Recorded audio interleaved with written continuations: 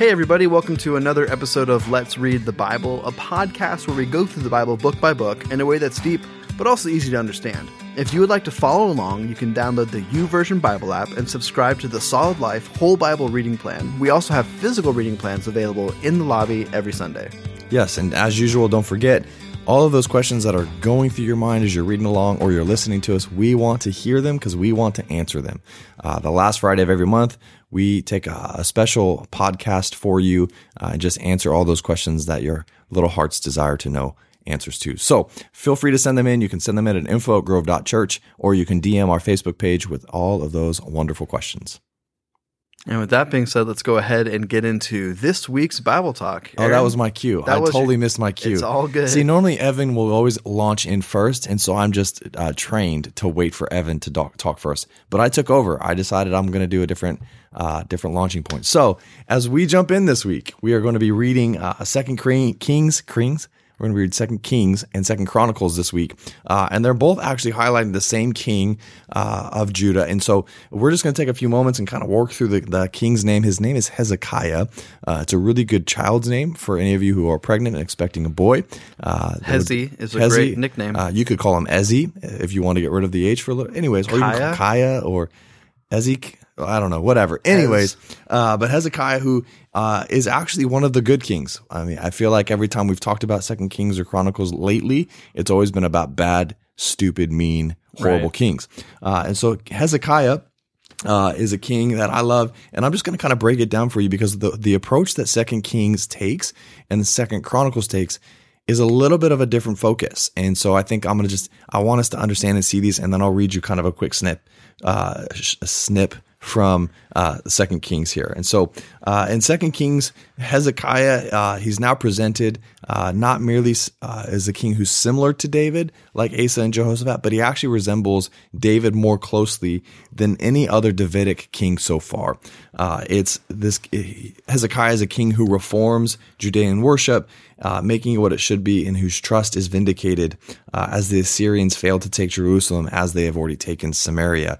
And so 2 Kings actually takes a really big focus on Hezekiah's role when Assyria, the Assyrian issue is what it is, the battle or fight that happens in 701 BC. In 2 Chronicles, as he talks about Hezekiah, the chronicler devotes more attention to Hezekiah's reign than any other king since David and Solomon. It doesn't have a lot in common with 2 Kings, which focuses on, like I said, the Assyrian crisis, because the Chronicle is more primarily interested in presenting Hezekiah as a restorer and a reformer of Judah's worship. Most of his account in the Chronicles is devoted to describing the cleansing of the temple and the restoration of worship after Ahaz's apostasy, where Ahaz literally leads God's people away to worship idols and Baal and just does stupid bad things. Classic Ahaz. Jerk. Don't name any kid after that name. Hezekiah is the name you want to go for if you're going to choose a name here. And then it's the other thing too we see in Chronicles, it's after the restoration of worship, we see this national celebration during Hezekiah's reign of the Passover. It shows Hezekiah's successful resistance to Sennacherib and the prosperity of Hezekiah's kingdom. And in this presentation of Hezekiah, it combines literally the traits of David and Solomon, especially in the rededication of the temple and setting up and organizing the priests and the Levites to tend and care for God's temple. So the idea of worship is pretty prevalent in Kings and in Chronicles, but more so in Chronicles. But he is a great king. He's a king that does a really good thing, is the closest to resembling and seeing some similarities in David. And so I'm going to read 2 Kings 18, just verses 1 through 8, so we get to the introduction to Hezekiah. But as you read in 2 Kings and Chronicles this week, it really is going to be taking time to understand and see clearly the story of this king named Hezekiah. But it says this in verse 1 of 2 Kings 18. It says, in the third year of Israel's king Hoshea, son of Elah, Hezekiah, son of Ahaz, became king of Judah. So Hezekiah stepped away from what his father did and did something a lot better. He was a better king. Verse 2 says he was 25 years old when he became king, and he reigned 29 years in Jerusalem. His mother's name was Abi, which is a really great name. That's my daughter's name, so I have no issues with that. Daughter of Zechariah. He did what was right in the Lord's sight, just as his ancestor David had done. See the connection, the parallel. He removed the high places, shattered the sacred pillars, and cut down the Asherah poles. He broke into pieces the bronze stake that Moses made, for until then the Israelites were burning incense to it. It was called Nehushtan. So this refers to a story in earlier on in the Old Testament. Moses made this bronze serpent because that's what God told him, so that it would be healing. Now the people started worshiping that bronze snake instead of being reminded of God's provision and healing. Verse 5 continues, says, Hezekiah relied on the Lord God of Israel. Not one of the kings of Judah was like him, either before him or after him. He remained faithful to the Lord and did not turn from following him, but kept the commands the Lord had commanded Moses. The Lord was with him, and wherever he went, he prospered. He rebelled against the king of Assyria. It did not serve him. He defeated the Philistines as far as Gaza and its borders, from watchtower to fortified city. And so we get to finally take a break from all the bad kings and the evil kings and really see an incredible king who, even as it says in 2 Kings, there was not another king like him after. And so it's a really fun story to read, and some history there too. Yeah, there's an interesting I love the way that the Bible kind of divides the kings, because there's almost three categories. Because there's the he did what was evil in the sight of the Lord, which is way too many of the kings that we've been reading about. And then there's they did what was right in the sight of the Lord, but not like their father David had done. And then they did what was right in the sight of the Lord, like their father David had done. And Hezekiah is one of the very few kings that gets the full kind of praise of being like King David. And as we talked about forever ago, and it seems like David was not a perfect man at all. But what separated him from a lot of the other kings is the fact that he truly loved the Lord, and he did what was right as often as he could. Yeah. Did he sin? Absolutely. But he repented, and he led Israel towards worship of God in a way that obviously Solomon does not. And then many, many of his descendants fall into that category as well. So it's refreshing to see Hezekiah, and there's one more good king, and then there's a lot of bad kings. So before we get to the end here, so let's stay on the high note. We'll keep it on the high note. Yay, Hezekiah! Yay, Hezekiah! This week we're also going to be highlighting a section in 1 Corinthians. So we're going to be reading just a couple chapters this week, but really I wanted to highlight a section in 1 Corinthians chapter 10, and it's just 10 verses 23 through 33, but it says this: all things are lawful, but not all things are helpful. All things are lawful, but not all things build up. Let no one seek his own good, but the good of his neighbor. Eat whatever is sold in the meat market without raising any question on the ground of conscience. For the earth is the Lord's and the fullness thereof. If one of the unbelievers invites you to dinner and you are disposed to go, eat whatever is set before you without raising any question on the ground of conscience. But if someone says to you, this has been offered in sacrifice, then do not eat it for the sake of the one who informed you and for the sake of conscience. I do not mean that for your conscience, but his. For why should my liberty be determined by someone else's conscience? If I partake with thankfulness, why am I denounced because of that which I give thanks? So whatever you eat or drink or whatever you do all for the glory of God. Give no offense to Jews or Greeks or to the church of God. Just as I try to please everyone in everything that I do, not seeking my own advantages, but that of many, that many may be saved. So if you remember last week, we talked a lot about the perspective of as Christians living in a way where we don't insult the church, if that makes sense, or we don't, make the church less. We don't make the name of God less, but we really try to behave in such a way that people will look at the church, they'll look at Christ, they'll look at all these different things and say, like, that is something that I want to be a part of. This section kind of goes along with that in a similar way, but really what Paul is getting at is this idea that, and he says it in the very beginning, all things are lawful, but not all things are helpful. So as Christians, we do believe, and we talked about this, I think it was actually in our first or second Q&A episode. So if you want to kind of get a deeper dive into why we don't necessarily follow every bit of Levitical law, go back to that episode. But all that being said, as Christians, we believe that because of the work of Christ and what's been going on, that we're not bound to, in particular, the dietary laws of the Old Testament, the cleanliness laws of the Old Testament.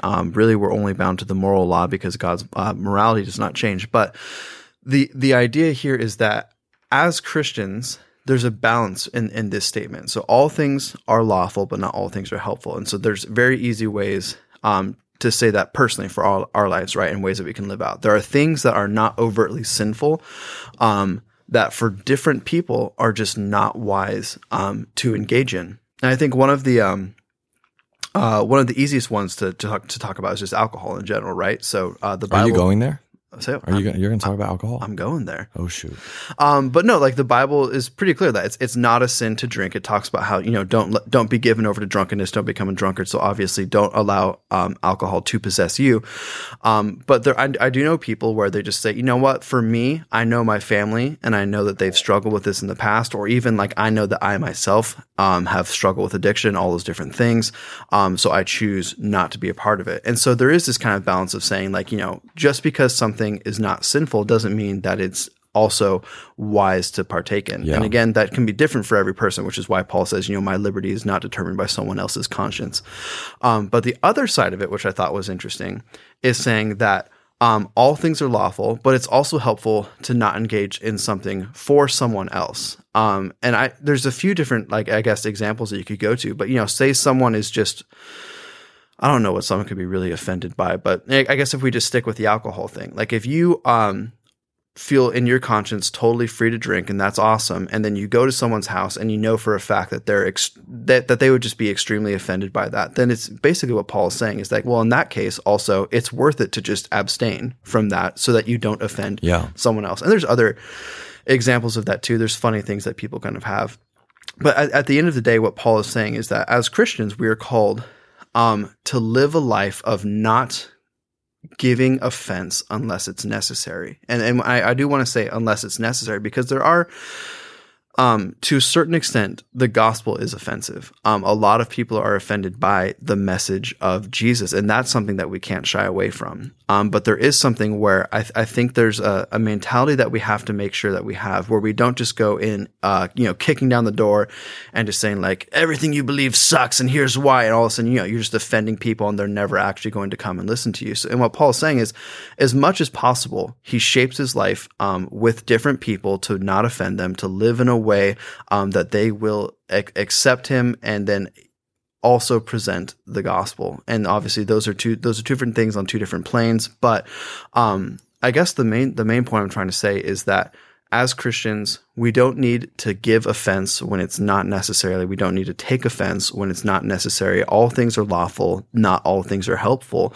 And we do need to make sure we're living in a way where for ourselves, we're making wise choices with things that are not necessarily sinful, but also for others that we're making wise choices so that we can build strong relationships, so that we can be with people, so that honestly we can share the incredible good news of who Jesus is and what he's done, because that is really the end goal of everything. The end goal of our lives is to make the name of God great. And how silly is it to compromise that by just, taking a stand on some issue that at the end of the day doesn't really matter. Yeah. And I think again, I think you hear this and you'll see this all throughout 1 Corinthians. And maybe it's just because I brought it up and we talked about this weeks ago about 1 Corinthians. But it's really not about us. It's really not about what we deem, what we think. It's really about understanding we are the body of Christ and we are called to build each other up to make sure everyone's living in alignment with truth. I don't remember where it is, but I remember like we're called to judge each other as followers of Christ. We're called to keep each other accountable. And those outside of the faith, those who have yet to make a decision to follow Christ, it really isn't our place to judge or determine whether or not they're worthy. It's to bring an invitation, which is where Paul is again saying like, I want to do everything possible to help people people know Christ and know the truth of the gospel. And even in the book of John, we're going to see, as we've kind of worked through the book of John so far, we're going to continue it obviously, but we see this picture of Jesus as the Messiah, and even coming right after this, Evan bringing up 1 Corinthians, I want to take a moment and just talk about John chapter 14 for a second, because I think as we're going to read it, it's Jesus literally making statements about who he is in the book of John. I talked about this a few weeks ago, the I am statements of Jesus, but he literally makes this statement in John 14, and I'm just going to read verses 1 through 7 for us real quick. But it says this: "Do not let your heart be troubled. Believe in God. Believe also in me. In my Father's house there are many rooms." And now I'm thinking of the Audio Adrenaline song, Big House. Oh wait, that's the other one. Yeah, that's a different one. It's a big house with lots and lots of rooms. There you go. Big house with lots and lots of... Where we can play football. That's what it is.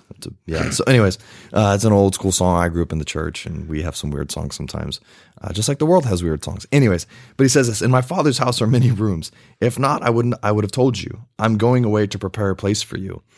If I go away and prepare a place for you, I will come again and take you to myself, so that where I am, you may also be. You know the way to where I'm going. Lord, Thomas said, we don't know where you're going. How can we know the way? And Jesus says this. Jesus told him, I'm the way, the truth, and the life. No one comes to the Father except through me. If you know me, you will also know my Father. For now you do know him and you have seen him. And this picture of Jesus' statement, he's inviting everyone listening and reading, I'm going to prepare a place for you. You have an option to attend and to join me. But then Thomas is like, well, God, we don't know where you're going.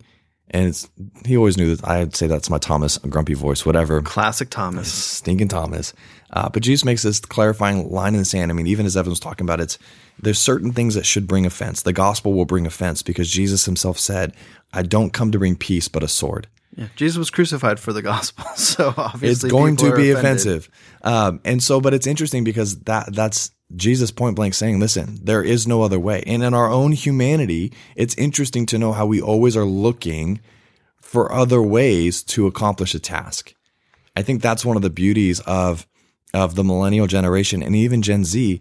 They're about productivity. They want to find new ways and pave new paths to accomplish a task. Why do it the way it's always been done when we can become more efficient or do it a new way? The problem with that approach in life is that it will bleed into our approach in faith. And Jesus himself says, there's no other way. I am the way. And that's going to create division. It has. Look at the world we live in. It's all the different faith systems, all the other different faith ideas out there all hinge on what do you say about Jesus. When I get in conversations with people who are not of the Christian faith, I ask them about Jesus. What do you say about Jesus? Because he is the most divisive and inviting person I'm growing to learn about. And I love the fact that Jesus says, if you know me, you know my Father. And sometimes, how do I know who God is? Well, read the Gospels. Get to know who Jesus was. Get to see his heart for people, because I just think that that's such an incredible tension to live in. And so it's in that divisiveness, in that understand there's certain things that should bring offense. Yes, Jesus is going to be one of those people, but Jesus is also one of the most inviting individuals as well because of his grace and his love that he's lived in.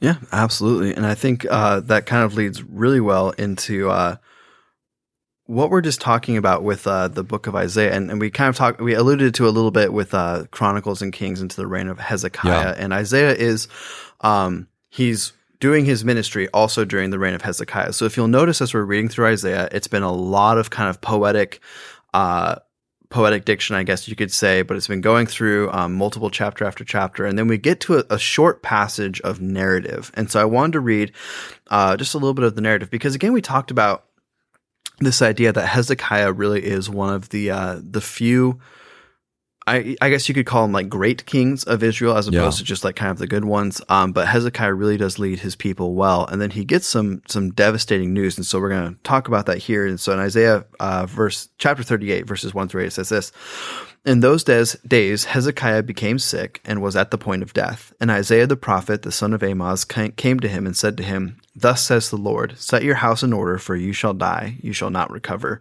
Which that's a bummer. So that's not what you want to hear when you're sick. Then Hezekiah turned his face to the wall and prayed to the Lord. And he said, Please, O Lord, remember how I have walked before you in faithfulness and with a whole heart, and have done what is good in your sight. And Hezekiah wept bitterly. Then the word of the Lord came to Isaiah. Go and say to Hezekiah, Thus says the Lord, the God of David, your father, I have heard your prayer. I have seen your tears. Behold, I will add 15 years to your life. I will deliver you and this city out of the hand of the king of Assyria, and will defend this city. This shall be the sign to you from the Lord, that the Lord will do this thing he has promised. Behold, I will make the shadow cast by the declining sun on the dial of Ahaz turn back 10 steps. So the sun turned back on the dial 10 steps by which it had declined. It's an incredible story. I just try and visualize it as I'm reading it. Like, that'd be so amazing to watch and see. Yeah, and I think, well, no, it's great. Like, one of the big mistakes that we make when we read the Bible is that we kind of just gloss over things and we don't put ourselves into the situations of the people that we're reading about. And imagine just being that sick and despairing of all hope. And it's not just that Hezekiah doesn't want to die, although I'm sure that is part of it. Yeah. But it's also the fact that, like you alluded to, there's this giant crisis. The Assyrians are coming, and Hezekiah also wants to lead his people and say, like, like, God, I want to defend Jerusalem. I want to defend Judah. I want to keep this country safe. And God, in his mercy, knowing full well that, the judgment of Judah is coming. There's pretty much no coming back from it, but he's willing to extend Hezekiah's life. And you see this, spoiler, we see this with Josiah as well, who's come on. I know, the last great king of Judah. But on two separate occasions, God really is willing to, postpone his wrath that is just and is coming, because the people of God have repented and turned back towards him. And that's what we see here in this reign in the story of Hezekiah. And so, he lives, another 15 years after this. And you can actually see a lot of the defenses that he makes in Jerusalem for this. I forgot what they're called, but I think they're called like the tunnels of Hezekiah. But you can go to Jerusalem today and you can see this massive network of tunnels that were built really to defend the city. And that's a lot of the, granted, not necessarily, I guess, the spiritual legacy of Hezekiah, but, there is an archaeological legacy to him that is still there to this day, which is really cool. Yeah. Well, and I'd never thought about, even the motivation behind his, like, God, please don't let me die. And it's not to be insensitive to maybe individuals that, as you're listening, like, just come to mind, like, people get bad news all the time from doctors. People get bad news all the time. Like, you've got a shelf life. You're going to die soon. And it's not to be insensitive to that, but it's to look and take a moment and gaze into scripture and see this incredible story. And even his heart to, God, I want to defend your people. God, I want to lead your people. I want your people to not be captivated and captured by the Assyrians. And so I actually never thought about it before until Evan said something. So I thought that was a cool highlight too. And again, as kind of we see this kind of rhythm every pretty consistently throughout the weeks as we're reading. We'll be hitting in the book of Psalms as well. And this week we'll read a few Psalms too. And one of the things that I like to do is I like to understand the context with which the psalm was written. And so Psalm 113, I want to take a quick moment to highlight because I think it provides an interesting challenge for us. But it's just a short hymn of praise. It celebrates the way in which God, who is great and majestic, rules over everything, takes time to notice the lowly. And if that is who God is, truthfully, which we see it in scripture, then it definitely is a reminder for us that he's worthy to be praised by all mankind. And so I'm going to read this psalm. It's 9 verses. And then I've got just a thought that I want to encourage us with. It says this in verse 1 of Psalms chapter 113. Hallelujah. Give praise, servants of the Lord. Praise the name of the Lord. Let the name of the Lord be blessed both now and forever. From the rising of the sun to the setting, that the name of the Lord be praised. The Lord is exalted above all nations, his glory above the heavens. Who is like the Lord our God, the one enthroned on high? Who stoops down to look on the heavens and the earth? The language of stoops down is important. He raises the poor, another important piece, from the dust and lifts the needy from the trash heap, in order to seat them with the nobles of his people. He gives the childless woman a household, making her the joyful mother of her children. Hallelujah. And it's such an incredible reminder and challenge. I think it goes with this First Corinthians conversation. It goes with the challenge and the tension as people who represent Christ, who were called to not live in our own selfish motives and our own selfish ways. But this psalm challenges our perspective on people. And it's one thing to have sympathy. It's one thing to have empathy, but it's also like God, who is the most majestic, who's the most powerful, who's the most extravagant being in person out there. I don't know if he's whatever, but he's the most incredible individual. And he looks from his high place above the earth, above his creation, above the universe. And it says he stoops down. It says he raises the poor to sit with nobles. He gives the childless. And the thing is, in biblical context, to be childless and a woman, to be barren, was not a good thing. It actually was a really, the reputation that you carried, the social status that you carried was not good. And so the picture that God steps from on high to be present, it's an illusion, or not illusion. It's a foretelling of Jesus coming, and being God in man form to meet the needs of his people, to draw them into his family, and to raise them up to sit among followers of Christ and the future believers. It should challenge the way you and I think. It should challenge the way that you and I see individuals in our workplace. It should challenge the way we see them in our church family. We should challenge the way we see them in the streets in Marysville or Snohomish County or across the world. Excuse me. But it should challenge the way that we see him, because God does not take his position. We see this in Philippians, but God does not take his position as something he's entitled to, but he understands the call to love, care, and serve those who are around them. And so as followers of Christ, this passage should challenge you and I in how we perceive. Yeah, and I think that's a great place to end this episode today. Sorry if you hear Aaron dying over there in the corner. I made it through. He's a little under the weather this week, but thank you for listening and checking us out. And we ask that, if you could leave a 5-star review on whatever device you're listening on, that would be great. And really just helps us to get the podcast out there to more people. And just a quick reminder that we are a podcast of the Grove Church, but we're not the only podcast of the Grove Church. You can check out all of our other resources on our website at grove.church. Do it.